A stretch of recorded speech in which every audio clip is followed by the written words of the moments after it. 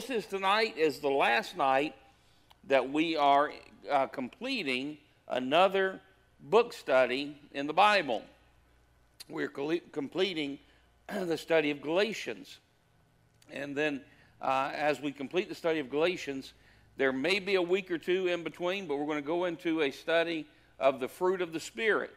And I think you'll enjoy that as well. Myself and Pastor Dominic, we're kind of going over it this week. And I feel like the Lord can use us, or can use the Word and use us to grow together in that understanding of the study of Scripture. So we'll be studying the fruit of the Spirit. But I don't know for sure if we'll start that next week, or there may be a couple of weeks in between, but that'll be coming up. But tonight we're going to finish up the book of Galatians, chapter 6. And we'll just go through it a few verses at a time and kind of discuss it. And I need you to, Wednesday nights, I really like feedback. So if God lays something on your heart, sometimes through through many counsel, wisdom is born. Amen? And so feel free to share and discuss the things that the Lord lays on your heart. So, but I'll start us out. And the very first verse, now we won't do it one verse at a time, but I will pause after the first verse because it is a mouthful. And it's enough that we could spend all night just on verse 1, but we're not going to do that. But I will pause and talk about it a minute. The Bible says in verse 1, "Brethren, if a man be overtaken in a fault, ye which are spiritual, restore such a one in the spirit of meekness, considering thyself, lest thou also be tempted." First of all, it's important that we understand, as many of the epistles, Galatians was written to the church at Galatia and was for the church. It was for the believers. It's instruction for the believers. And when they're talking here about one being overtaken in a fault, they're referring to a fellow believer. Not one that there's a different instructions, and we can get into that at some point, but not necessarily one that's living in habitual sin. That's a different circumstance altogether. They're talking about a brother that has fallen prey to a fault. And the word overtaken implies something very important, doesn't it? It implies that we're being pursued by sin. How many knows that the enemy is trying to chase you down? And the enemy wants to overtake you in a fault. He wants to overtake you in a sin, whatever that sin is, whether that sin is a sin of pride, a sin of anger, a sin of lust, a sin of malice, just any number of things that the enemy is trying to overtake you. He's trying to pursue you. So we know, now the psalmist tells us what? Goodness and mercy pursues us. Amen. All the days of my life, goodness and mercy shall pursue me. So thank God, God is pursuing us. So it's not that bleak, but at the same time, the enemy's on your trail. And he wants to take you down. And I don't care. Now, you can act real pious, and if I was you, I'd just act real stoic so nobody knows I'm talking about you. But I don't care who you are. If you've served the Lord for any length of time, you've been overtaken in faults. You've fallen prey to the enemy, however you want to. Hebrews talks about run with endurance. Strip off, it says, anything that's holding you back. That word is implying that it's a fast. Listen, if you saw a child fall in a body of water and you had on a heavy coat, you'd probably strip it off before you knew what you were doing and go in after them. And that's kind of the action that it's talking about, stripping off those things that hold you back. Well, at the same time, the enemy is trying to overtake you. He's trying to encumber you with fault. So the Bible says that when a brother falls, there are things in the church. I don't think the church does this very well today. We tend to do one or two things. we either ignore fault, let's just sin, we ignore a brother that has fallen into sin and act like it doesn't exist, or we try to destroy them. But that's not, neither of those are the action that the Bible says to do. The Bible says that in gentleness and meekness and kindness that we're to what? Restore them. Sometimes we have to deal with sin. We have to deal with people that have fallen prey to sin.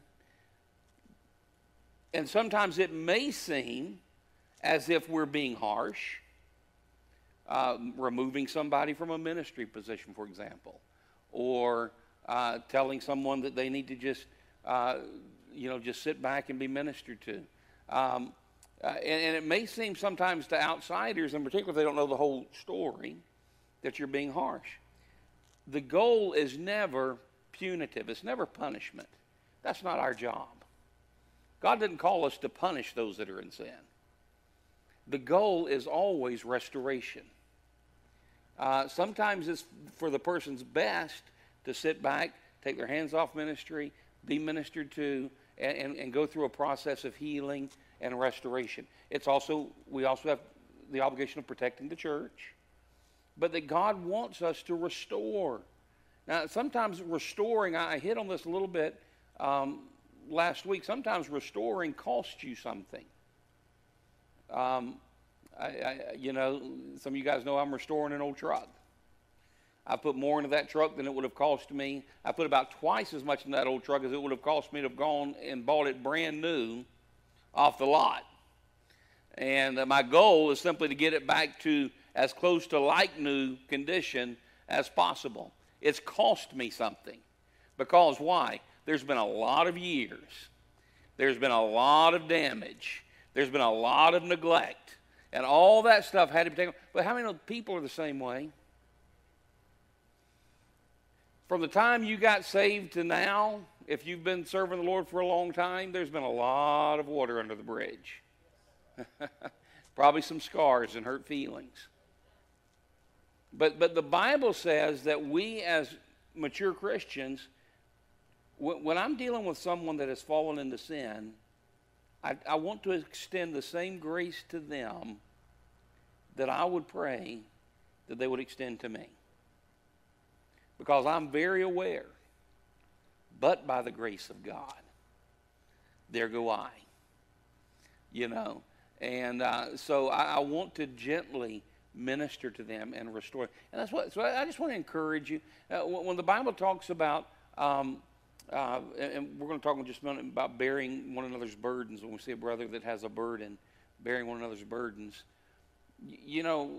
Jesus talks about that, take his yoke upon him, let him help you bear your burdens. His yoke is easy, his burden is light. Well, but the way he does that is often through brothers and sisters in the body of Christ. How many knows we are? I was having a lunch the other day, and someone said something, I hadn't thought of it quite that way. We were complaining about customer service anymore. Does anybody just get frustrated with customers? It is just almost non-existent. I get so frustrated. I don't expect anything extra, but just basic customer service. If I call with a question, try to help me resolve it. I had called a while back about a question, and it was kind of stumping the guy. That's okay. You don't have to have all the answers. Let's figure this out. Get somebody else on the phone. Let's work through this thing. He just literally hung up the phone. I'm like, you got to be kidding. After you wait an hour to get through to somebody. But that's and it makes you so frustrated. I don't want anything to do with that company. Now, here's what the person said that struck me. And I hadn't thought this all through theologically. But he said, the church is kind of like God's customer service on earth. We're representing the Father. People come to the church looking for answers, looking for help, looking for direction, looking for God. We're his representatives. And depending on how they feel like we're responding, are we going to get a 5-star rating or a 1-star rating? But you know what? And that's the same thing in the restoration thing. So God wants us to work as His emissaries, as His ambassadors in the process of restoration. So, and He said, consider that you could also fall into temptation. None of you. It may not be the same temptation. You may have temptations that I'll never be bothered with. I've dealt with people before that were, struggling with drug addiction. To me, that's not a temptation. I mean, it doesn't.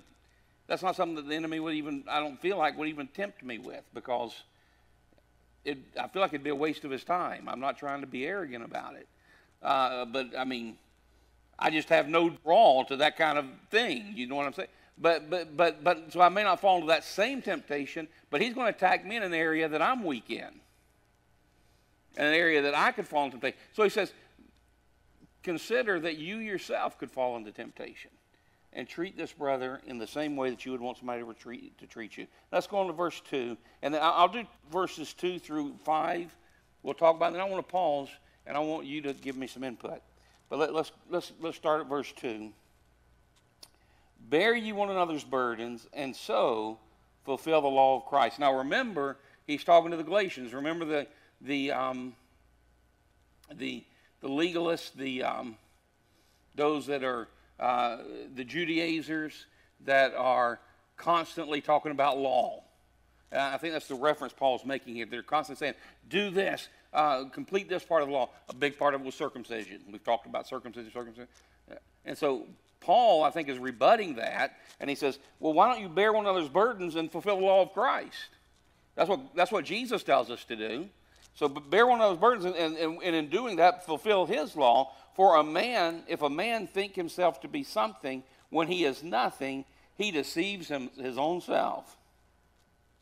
But let every man prove his own work, and then shall he have rejoicing in himself alone and not in another. For every man shall bear his own burden. Okay, so what the apostle here is telling us is that if we see a brother or sister bearing a burden, that we are to help them, that we're come alongside of them. I've got a friend right now that's going through a lot. And I call him, I text him, let him know that I'm praying for him. But I told him, I'm praying for you. I'm here. I'm doing all I said, but listen, if you need me to come help you pick up your grandkids from school, or come do something physical for you, I believe in, and I want to. What can I do? I want to be a service to you. Now, I'm probably not going to mow your yard, but I'll send somebody to come mow your yard. If you need your yard mowed, I'll send somebody to come mow your yard. So I'm not. But the point is, I want to be a practical service. See, it's good to listen, and I don't mean this lightly. I'd rather know somebody's praying for me than anything in the world. I've got people in the church that tell me regularly, Pastor, I pray for you every day. And I may not express it enough, but that means so much to me. That is such an encouragement. When I hear that, Sister Mamie sends me a message every morning of her life. And, I know that I'm on people's hearts. She has a prayer chain, and she tells me she prays for me. Others of you in here, and Sister Maxine, different ones that have just told me, Pastor, I pray for you every day. And it means so, so very much. So I do appreciate that, and there's nothing that'll take that place. But sometimes it's also good to know that I've got somebody that if I get in a jam, I know who I can call that'll help bear my burden. I know that they're praying for me, but I'm in a pickle. Can you help me out of this bind? And that's what the Bible calls us to do. It's not that we can take over a complete issue oftentimes for somebody. I mean, if you're not working, I may not be able to completely start financially taking care of your family, but I can at least 1 month help you pay a light bill or buy you some groceries or do something to come alongside of you and help you in a practical. That's what Paul says. Find people that have burdens.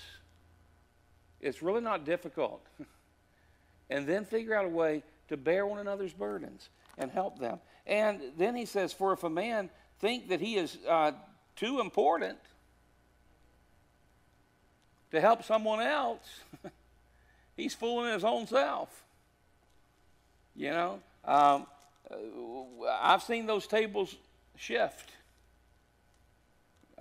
You know, life is cyclical. And sometimes you're up here, and sometimes you're down here, and we're in different places in our walk. I mean, 2 years ago, and this church was so gracious. Y'all wrapped around me and came around me. But you know, the year that I lost my mom, and Rhonda lost her mom, and we had some other losses people don't even know in the midst of all of that.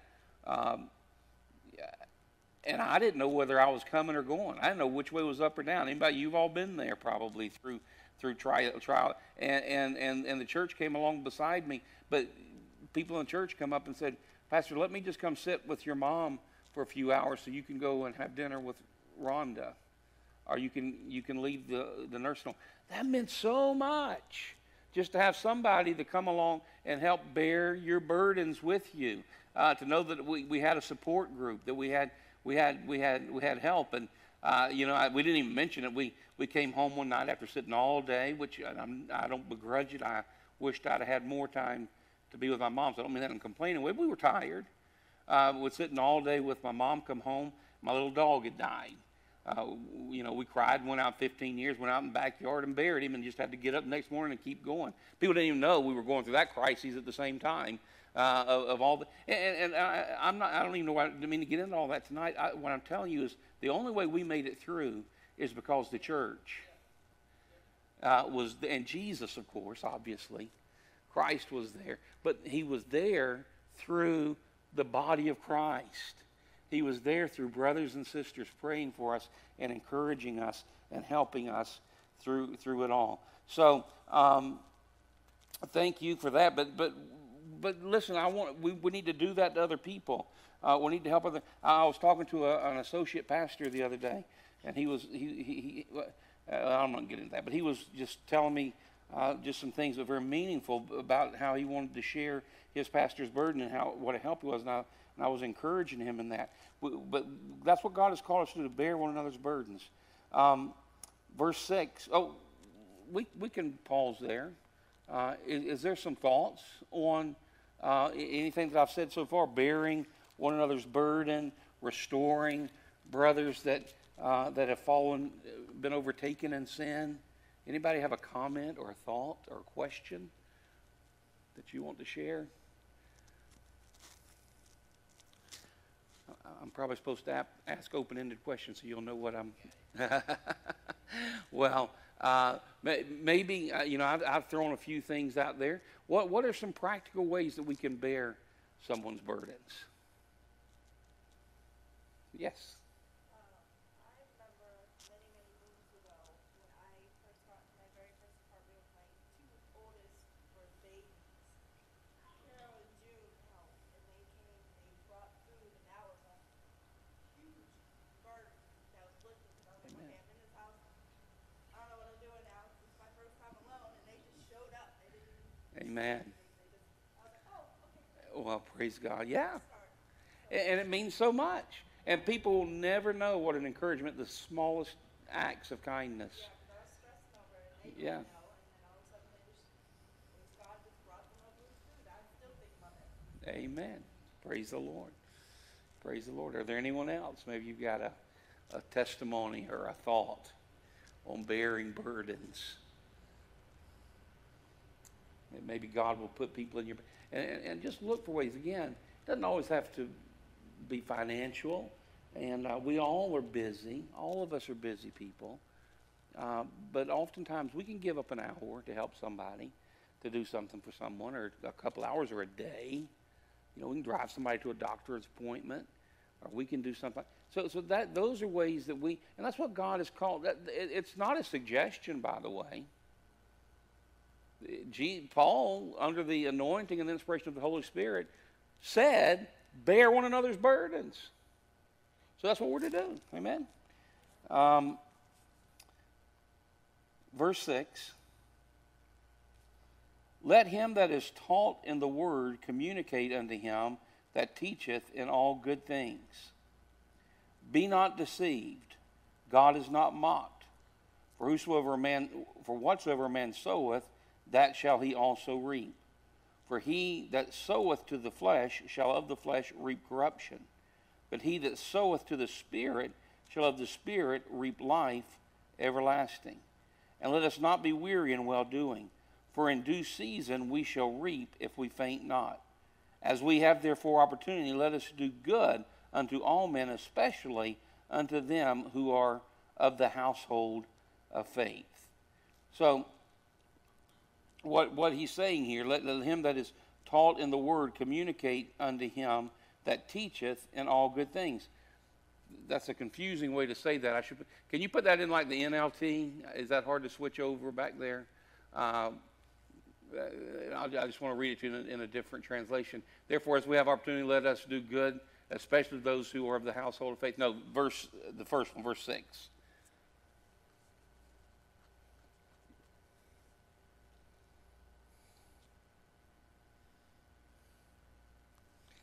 I throw them guys on the spot. Didn't mean to do that. But here you go. So let us not get tired of doing what is good. At just the right time, we will reap a harvest of blessing if we do not give up. Go to verse 6. Galatians 6:6. There you go. Those who are taught the word of God should provide for their teachers, sharing all good things with them. Now, we automatically often, and I think it's an accurate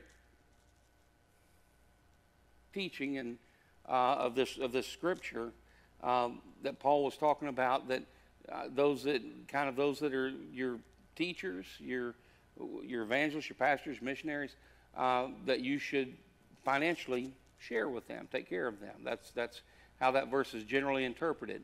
But how many knows I think it's more important than that. I think it goes deeper than that.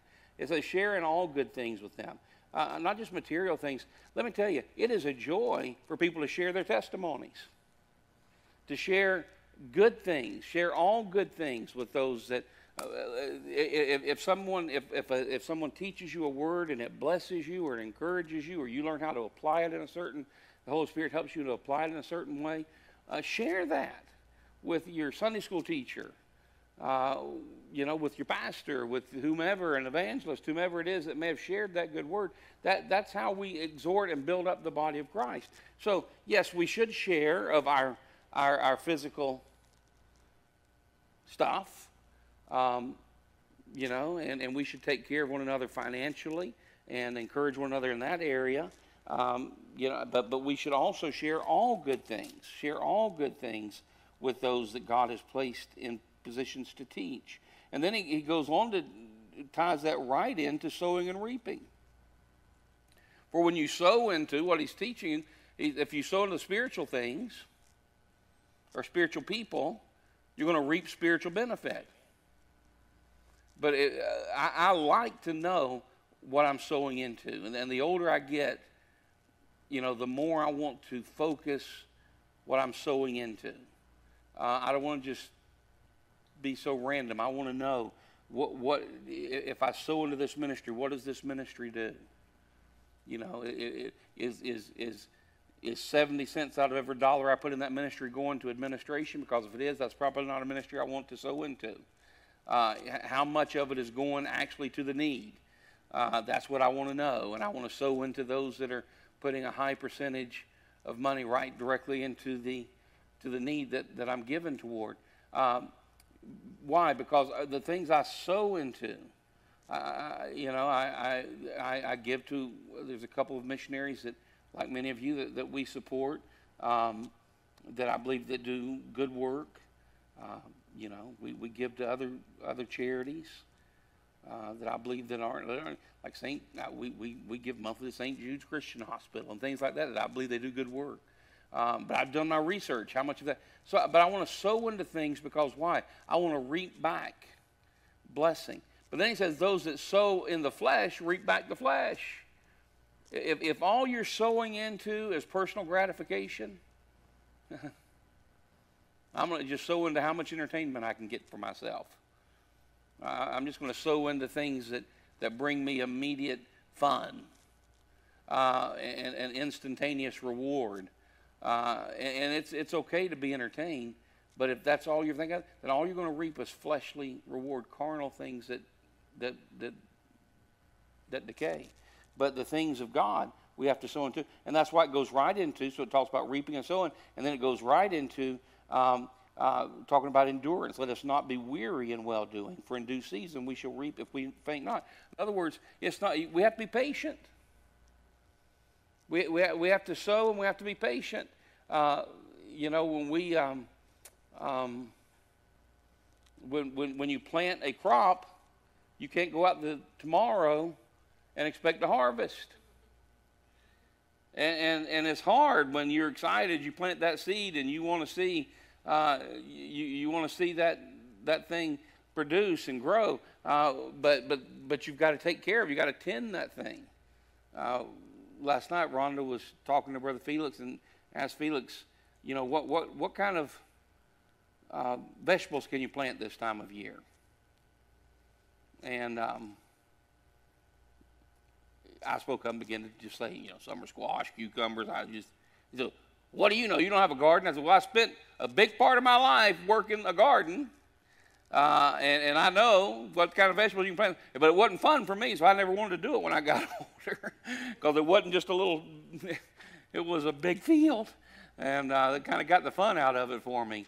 But the point that I want to make is we did plant those things, but I'd have to go out there and hoe them, hoe the stupid weeds out of between the beds and tend it and make sure. But then it was funner to go out there with your bushel baskets and fill them up with the vegetables. Actually, that wasn't even fun, but at least it was rewarding. You go there and pick all but it didn't happen overnight. And I know when you sow into somebody, sometimes it takes a long time, or you sow into something, it takes a long. We can't expect. There are people that say, well, Pastor, I've been given, I gave last week to the church, and, I didn't reap a reward this week, so I'm not going to give anymore. Well, first of all, your motives are suspect.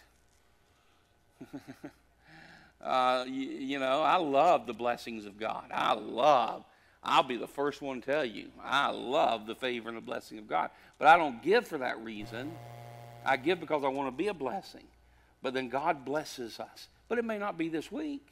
It may be months, it may be years down the road. So he said, don't be weary in well-doing. Just be persistent. In due season you shall reap what you sow if you faint not. Now, then we're going to, so any comments on sowing or reaping? Anything that you want to add? Or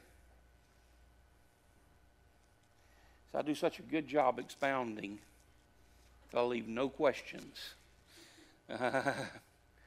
Well, then Paul, now if you'll notice, Paul, through this chapter, through Galatians, we talked about it, he has not been gentle.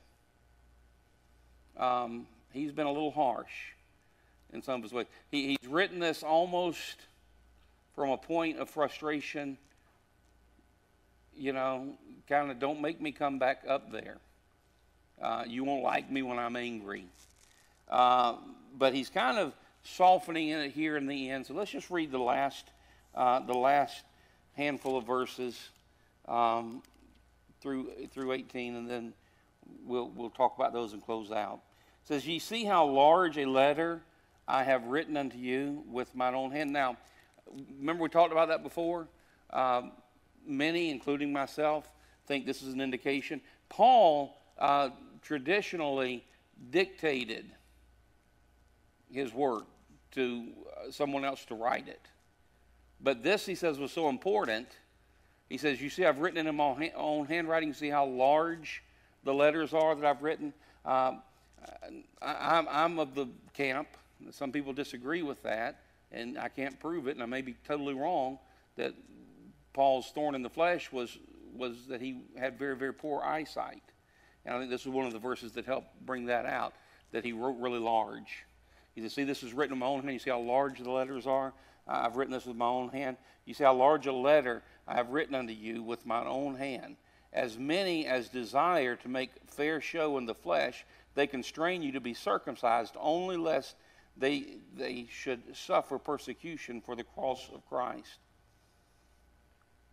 So he's back talking about the Judaizers here that have just come in.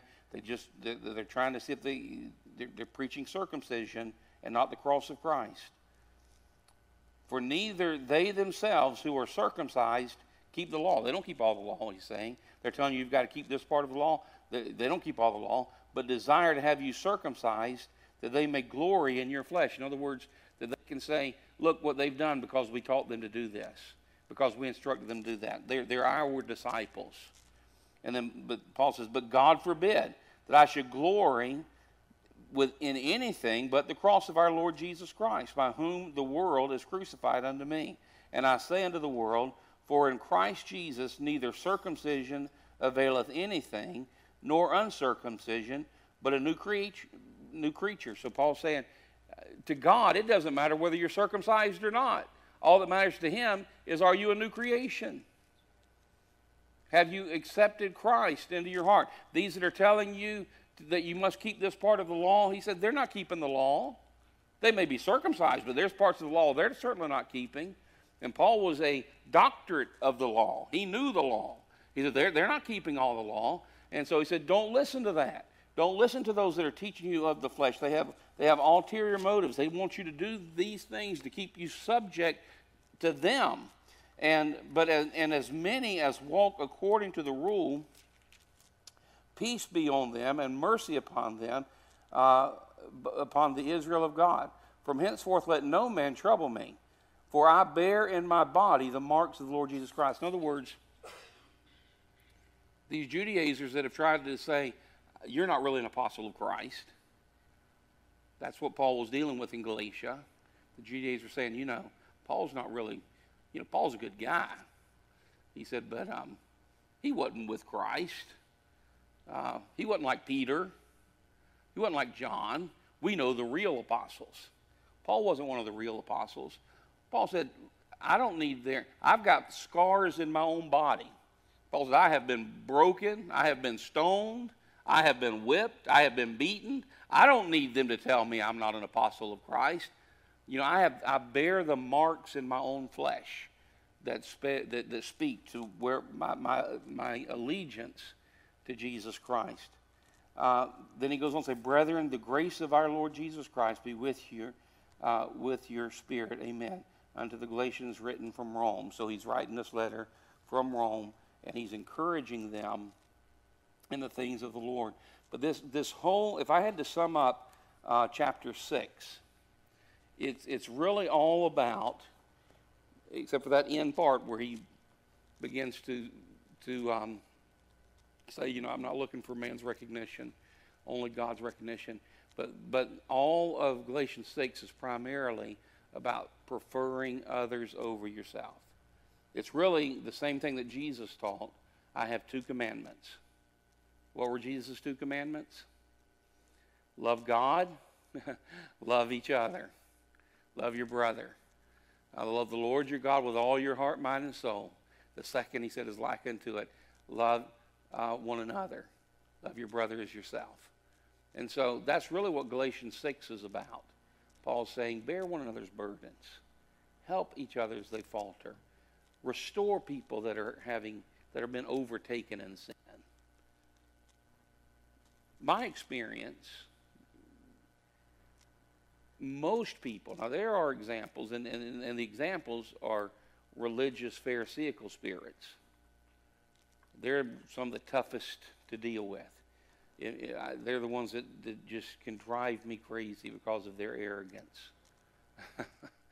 But I feel like I'm not alone. It's the same ones that Jesus couldn't hardly deal with. But most people that are overtaken in sin, you know what they don't really need is you to come along and beat them up. They're already, if they love Jesus and they've been overtaken in sin, they're already laying awake at night. They're already beating themselves up. What they need is the church to come around and put their arm around and say, look, I'm not forgiving what you've done. I'm not condoning what you've done. I'm just telling you, let's just move on past it. Let's figure out how to put some safeguards in your life so that you don't fall prey to that sin again, and restore that one. And that's what Paul's teaching. Preferring others over yourself. The thing that bothers me, and I'm just going to vent for just a second, if that's okay, because I know things about people sometimes, and they'll come to me with their arrogant attitude about someone else's sin, and in the back of my heart and mind I'm thinking, oh, but brother, I remember. I remember your sin. I remember what we went through together. Why can't you show that same grace and help restore this person? You know, they may get stoned, but it won't be my stone that hits them. I gave up my right to stone people a long time ago. You know, so I just want to extend the grace, because grace has been extended unto me. And so that's what I think that listen, if we can just be a body, and we are as a fellowship, if we're going to be a body of believers that just encourage one another, love one another, restore one another, people don't fall. People in this church, myself, we're going to fall from time to time. Let's build one another up. We used to do, and I keep saying that I'm going to close, and I am going to close, but we used to do a skit with our youth group years ago. Don't let another wounded soldier die. I used to love to do that skit. It's the song, Don't Let Another Wounded Soldier Die. And it talked about in the body of Christ how, we often leave our wounded on the battlefield instead of picking them up. If you're in the military, like a lot of our guys here, you wouldn't consider leaving your buddy shot laying on the battlefield. You drag him with you. But Christians often will just walk away and leave them. In fact, they might kick their wounded a time or two before they walk away and leave them there to bleed out. Let's not do that. Let's be people that restore and help one another. Okay? I'm going to pray over this. Father, right now, I thank you for the word of God. I thank you, Lord, that you are a God of grace and love. Lord, that you are not a God, Lord, that wants to hurt or tear down, but you're a God that wants to build up and encourage and strengthen. And Father, I pray tonight, God, that you would touch our heart, soften our heart, help us to extend the grace of God. Lord, there may be some right here in this room, Lord, that tonight need to be reminded of your ever-loving grace. And Father, I thank you that you are a God of restoration, a God of help, and a God of hope. In Jesus' name, amen.